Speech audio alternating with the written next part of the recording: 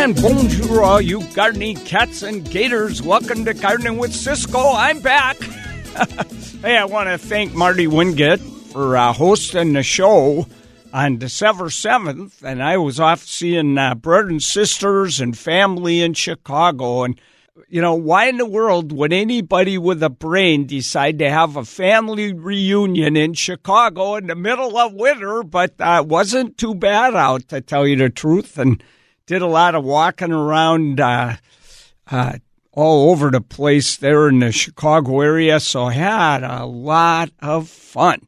Hey, and I just saw Marty and had a good time. We went over to my favorite pub, Fiddler, her and Leighton and Mary and I, and she was telling me, so she's just releasing her 7th mystery.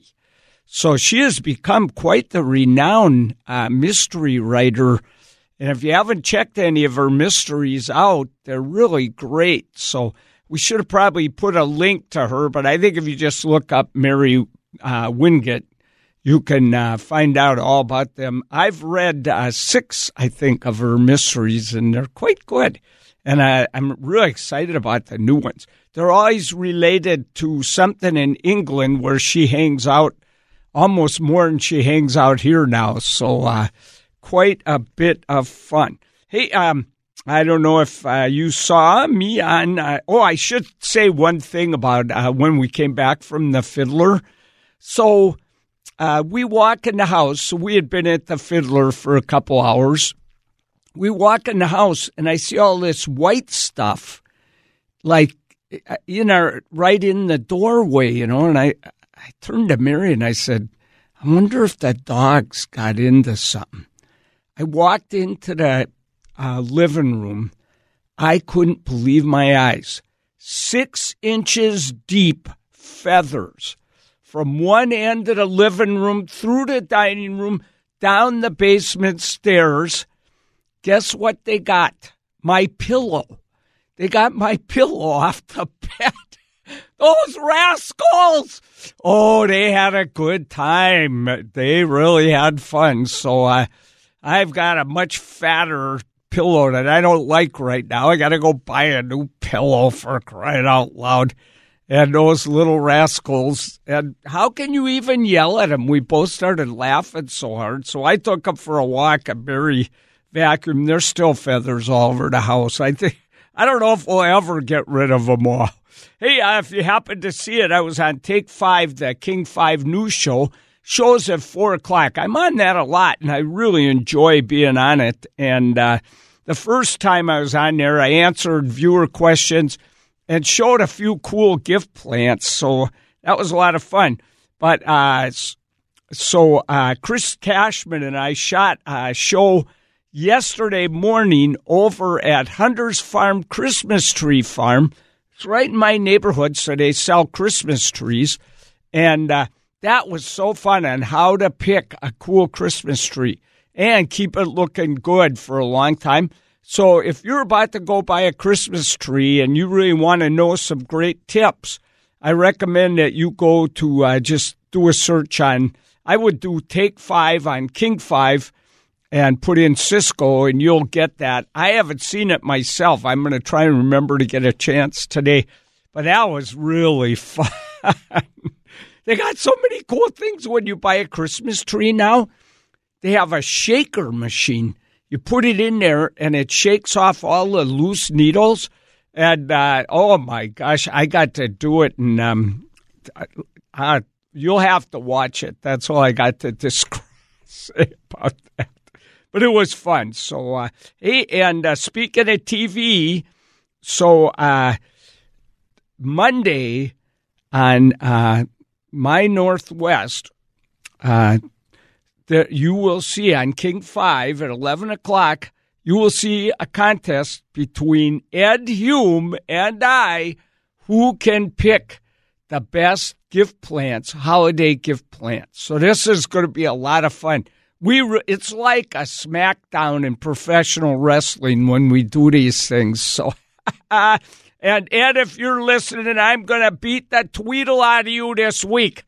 So that's a lot of fun. So that's at 11 o'clock on Monday.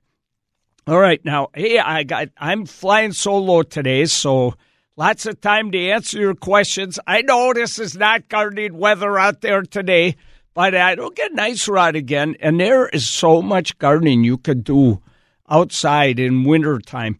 You know, that's one of the things that kept me in Washington.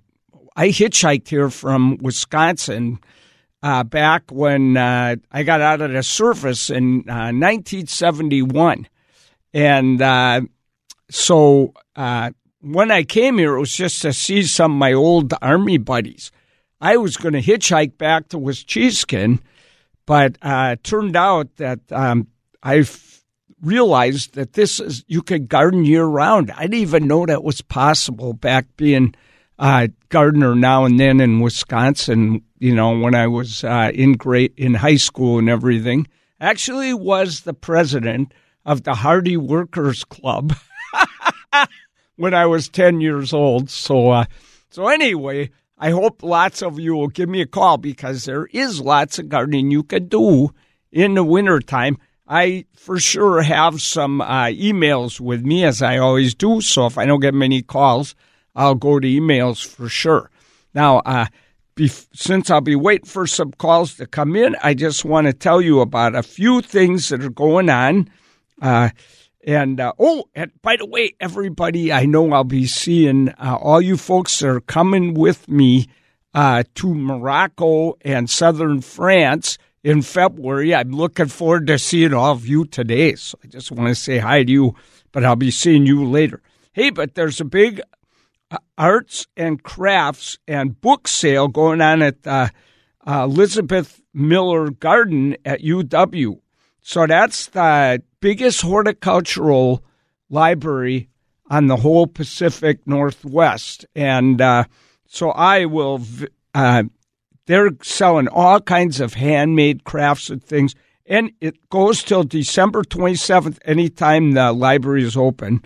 Just want to let you know that there's two places that are having wonderful candle walks. So you get a candle and you walk the gardens. And one is Heronswood, and the other one is this one's very interesting. It is the let me go to that quick so I can tell you about that a little better. Okay, is that going to go? All right, it's coming up here, and that is the bonsai garden, and that is down where it used to be the big warehouse. Rhododendron garden. Well, it's still there. Don't get me wrong, but somebody else owns it now, but not Weyerhaeuser. But so both they're having a really nice stroll Saturday, December 21st from 4 to 7 p.m. Don't worry, it'll be dark. And you bring flashlights for that one and look at all the bonsais in the dark. That sounds pretty cool. And then at Heronswood, they're having a solstice celebration Saturday, December 21st from 5 to 7. So that should be really a lot of fun, too. All right, lots more things going on, but you can go to my events page if you want to find out about those.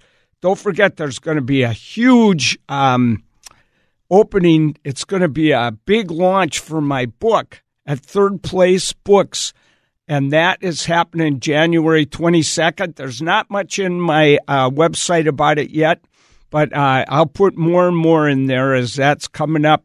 I'm very, very excited about that. My new book called Oh La La. So short stories about gardening and travel and puppies. Well, what could you do? I wanted to do something different. All right, listen, I'm very happy that Gary gave me a call from Bremerton. So after the break, which we're going to take right now on 97.3 KIRO FM, we will come back and Gary, I'm going to pop you up on the air on 97.3. So right back after this.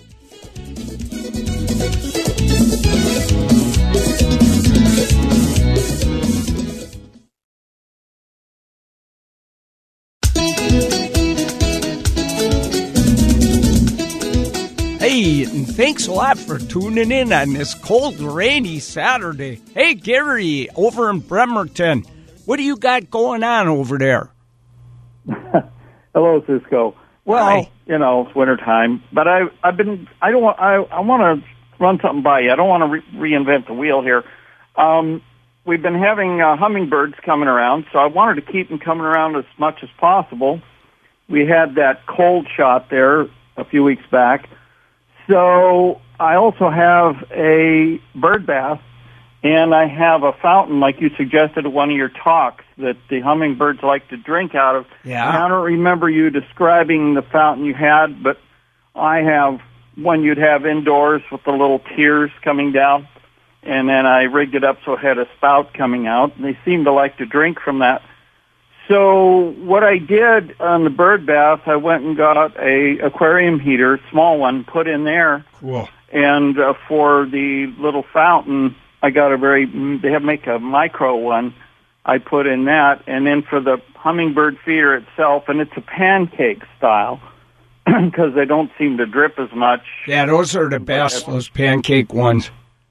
Yeah, I have to fill them a little more often, but I was trying to think how to do that, and I took a regular old Christmas tree bulb, made a little shade out of some foil, and hung that fairly close within an inch or so, and it seems to keep it the right temperature with, I have a thermometer, a little gun that I can check the distance.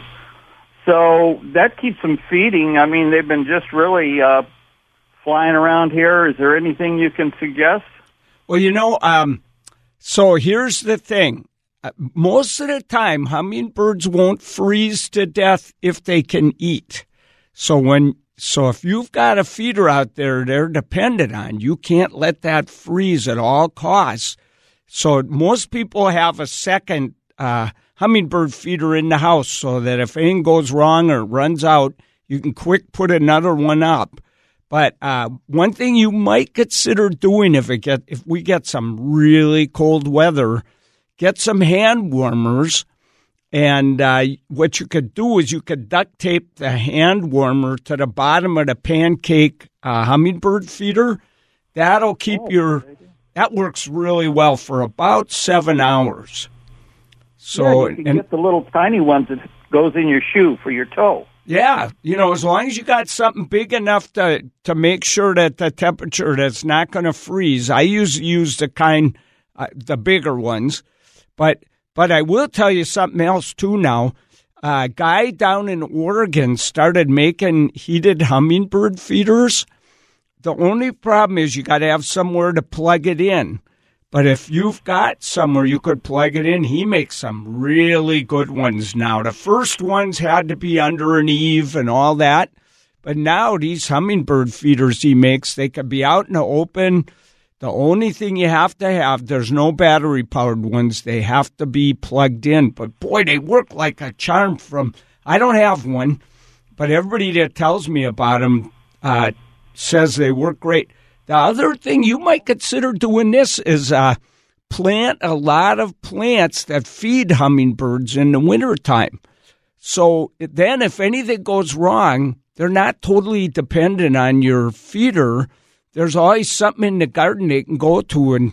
And some of the plants that I rely on, there's something called Grevillea victoria, which is really a good plant. I love the tweedle out of it, and they keep blooming through the coldest winters. Another is Mahonia media, and then there's a whole bunch. These are Oregon grapes from Asia that bloom with big yellow flowers. I just saw two called Hope. I saw one called Hope at over in Heronswood Garden. Oh, is that beautiful? It really stands out. I don't have Hope in my garden, but now I'm hunting for it. And these bloom almost all winter long. Oregon grapes from, did you say Asia? Yeah, from Asia. They're hybrids, and they're really good ones. And they tend to bloom in the coldest weather to keep feeding the hummingbirds. Then Daphneodora, Sarcococa. I'll tell you what to do. Go to Cisco.com, CISCOE.com, and when you get in there, hit the gardening button, and then you'll see topics, and you'll see a list of the pictures I showed in a talk called Hummingbird Madness. And if you go to about the last 8 of the plants that I list, those are all ones that tend to feed hummingbirds in the winter. They're all ones that bloom in wintertime. Excellent. Yeah, they're great. Now, it's going to be hard to... You might find Mahonia in bloom right now, and you could buy one and plant it. As long as it's not freezing out, you could plant them out there, and they'll keep blooming way into winter. But most of them you'll probably want to collect over time and plant those in your garden, and then you'll have a hummingbird haven. I have 3. I travel a lot in winter, so I don't hang up a feeder. But I have 3 hummingbirds, Anna's hummingbirds, that never leave my garden all winter long because there's so many plants that feed them that they just love it there. Your hummingbird feeders, they seem to be real territorial, so do you have to have a whole line of feeders, or do they share a bit, or what? It wouldn't be, well, they will share, but if you got luckily the Anna's hummingbirds generally aren't that bad. The real pain in the Kazutskis are those Rufus hummingbirds, but they're gone. They took off. So I don't think you have to worry too much. I think they'll all figure out a way to get at that hummingbird feeder. Some people do hang 2 of them where they can't see both of the feeders at the same time. But, boy, that's a lot of work in winter then. You got to keep both those full, and, that's a little harder to do. I don't think you have to worry. I think they'll take their turn. They'll beat the Tweedle out of each other, but I think everybody will get their turn at the pub. There was a little incident that surprised me. I like to fly these about 6-inch long radio control helicopters, or plastic ones. They're heavy duty type, but they're not metal or anything. I was flying it in my back lot, and these hummingbirds had just come down checking it out. So it makes kind of the same sound when you hover down. And it seems to attract them. Oh my gosh. I wouldn't be surprised. They chase the butterflies out of my garden. They're just after anything that they see as competition. Hey, I got to run, Gary. It's time for the news, but that was a great call. Thanks so much for giving me a call, okay? You take care, buddy. All right. Hey, we'll be right back after the news. 97.3 KIRO FM.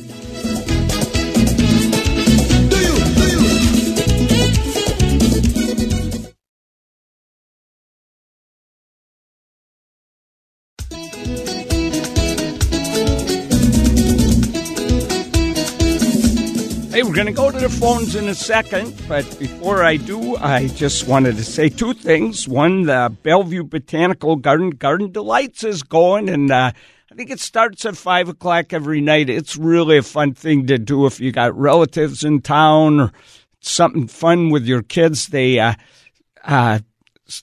sculpture all these critters and plants out of lights, and it's really something to see. It gets better every year. And also, just in case you want to call, 1-888-973-5476. That's 1-888-973-KIRO. Hey, let's go talk to Elise over in Port Orchard. Elise, how are you? Oh, bonjour, mon ami. Bonjour, mon ami. I haven't seen you for a long time. Oh, I know it's been a year. Holy cats. No. Oh, my God. No, it's been years. I haven't seen, no. It has been a long time. I know that. I haven't been to the Flower and Garden Show for several years, so it has to be years. Wow. But anyway, it better be good gardening weather. I have 400 bulbs left to plant. Oh, my gosh. I'm in sun while I'm talking to you. Kitsap Peninsula is being blessed right now. You're in rain? So you've got sun there? Yeah. Well, I'll be darned. Well, everybody get out as soon as the show ends and get out in the garden while you got a chance. Yeah, it's raining here, right? I came home with 2 very wet dogs this morning from a walk before the radio show, so, yep. And so now you'll have wet feathers. That's right. We will have wet feathers. That's a funny story. La, la. Anyway, I have a conundrum. Okay. About 7 years ago, you said you'd get back to me. Oops. I called you and asked you. I have this problem with bearded iris. They revert to two-tone purple. Oh. You know, I buy them. Let's say they're peach or they're the white immortality. Now, I can't say those are reverted, but ones that I know have bloomed different colors eventually just change into this two-tone purple, like maybe it's the original species bearded iris. Yeah, well, you know, that's interesting. I don't know. You know, and they're not crowded, which I wouldn't think that'd be a thing, would you? But have you divided them very often? Well, not very often, but they're not crowded when I've noticed the reversion. Right. So they're blooming fine. They just revert. Right. They're blooming fine. They just revert. Well, the only thing that I can think is that the ones those more unusual ones that you're planting are dying out for some reason. And as they die out, whether a seed drops in, something, and so probably once one of those species ones, the purple color, which is probably way more aggressive and, it probably just outcompetes all those other ones and takes over and kills them out. And so what happens is you only get the purple because they can't compete with this much more aggressive type that you've got in that garden. And I do let them go to seed. I like the seed heads. Yeah, and I think that's what's happening. I think the seeds are getting into some of these, and then because this type is more vigorous and, probably really tough, they just take over and crowd the other ones out and then you end up with nothing but the purple. I'd be willing to bet anything that's what's going on. All right, I'll go with that. And the problem is, the only way you could beat that is either always cut the seed pods off or try and get rid of all the purple ones to the best of your ability and only go with other colors. But even if you let those seed, it may be that one new kind that you get is way more vigorous than the other kind, and it may happen again with those. Yeah, I'll just go with it. I love purple, whatever. Yeah, you know what I like about the purple bearded iris? They smell so good. I was going to say the same thing. They smell like soap. Soap. Or, some smell like grape juice. Yeah, they're pretty amazing. Grapey soap. Yeah, grapey soap. I agree. So I love that. Yeah. But, that's really an interesting problem that you have. But I think, you could just keep finding new spots that try really cool colors, and you'll get them for a number of years before that problem reasserts itself. So, I'm with you, though. You can't get rid of all your purple. They're too beautiful. Yeah, they're all beautiful. Yeah. I just love those little caterpillar things on the fall. Oh, yeah, that's so pretty, that little beard they've got. They're a wonderful plant. Yeah. Do you have time for one more question? Sure, yeah, you betcha. Oh, okay. I have these mums, and some little critters in my yard like to move the tags around or completely get rid of them, whatever. But I found a tag that said Red Perfection, but I don't know the name of it. But it's a really, really hardy mum. It's not a florist mum or anything like that. Right. Really cool cut, almost ferny-like leaves. It gets to be maybe 24 inches tall. It's tall, and it's just now showing bud color. Oh, my gosh. And it is, I know, it is the reddest red of red you can imagine in a mum with a beautiful gold center that's very intricate. But one of them is actually in full bloom. It's been in full bloom for, I'd say, a month. Wow. And the other one is just showing color. It's more sheltered or something. But you know how you always talk about, and I was going to remind you this spring, to pinch back, Huskers, mum. Yep. Yeah. There's one thing, don't pinch it back, though. Huskers red penstemon. I found out it only blooms once. Oh, okay. That's good to know, yeah. You don't get any show at all.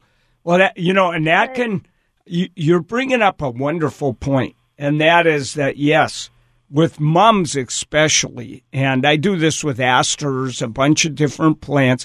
See, when they sell you these mums and these asters and some other plants, they put growth regulators on them. That's why they only get about a foot tall, and you get the show of your life. Then next year, rounded mound, and but the next year there's no more of that growth regulator. Up they go to 2 feet or more. So just like you're saying, what I do is I start early in spring. Once they're up about 8 inches, even, I'll often cut them down by 1/3 or 2/3, and I'll do it. A couple of times, maybe at least once a month, but you got to stop in time. If you wait too long, then they won't set their buds till too late, and then they may not bloom at all because of the winter coming. So it could be that maybe you shouldn't do the last time that you cut them down, and they'll bloom a little earlier. Well, that's my question is, I didn't get to it this year. Oh. I was going to call and remind you to tell all the radio folk to remember to do it because you hadn't said it yet that I had heard anyway. Yeah. But I didn't do it myself. But I was wondering, because we haven't had that, god-awful freeze in November that we always seem to get. Yeah. That would have wiped these out possibly. But if I pinch them, wouldn't they be blooming even later? They probably would if you pinch too late. Okay. So the key is probably starting in July, stop pinching. As long as you do that, I think you're okay. So try that. Try that next year. Don't pinch after the start of July, and let's see what happens. So pinch like mad till July. And then let's see if they bloom earlier next year, and I bet you anything they will. And give them a little alfalfa meal, too. That'll really fire them up to bloom like wild banshees. Well, I got to run. Elise, so nice to talk to you. I remember you coming on a lot of garden tours, and it was always so much fun seeing you. So come to the Flower and Garden Show and say hi to me this year, okay? Okay. All right, Elise. See you later. Okay, everybody. We'll be right back after this on 97.3 KIRO FM. Don't forget, I have time for a call or two. You'll get right in. All right, right back on 97.3 KIRO FM.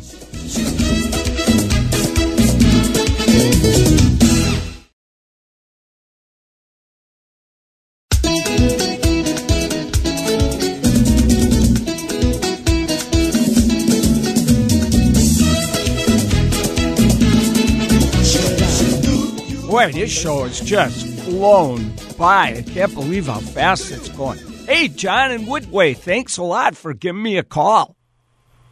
You're welcome, Cisco. I'm one of the cats and gators that listens to you every weekend. Oh, man, thanks a lot. I've given 2 or 3 garden talks in private homes in Woodway over the years. There's some pretty nice ones in here. Oh, there was one home, they had room for 50 people to come to the talk.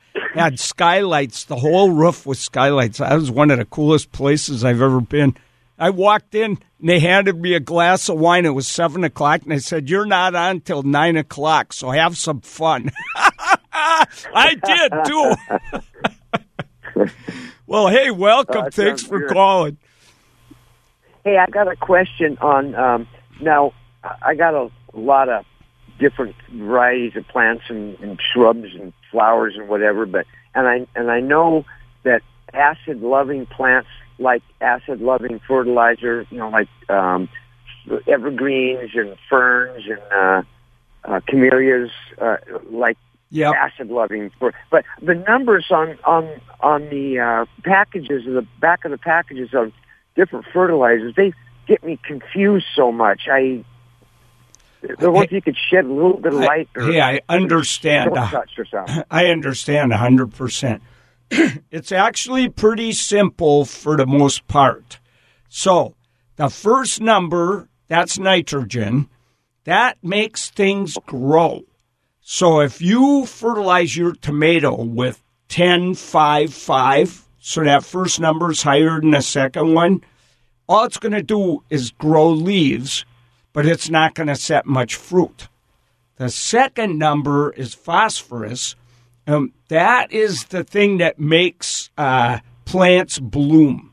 So if you want lots of blooms and also a lot of root growth, by the way, then you want the second number higher than the first. So instead of 10-5-5, if you went 5-10-5 or whatever, then you're going to get a lot of blooms and a lot of fruit. Now, this is, of course, all in general.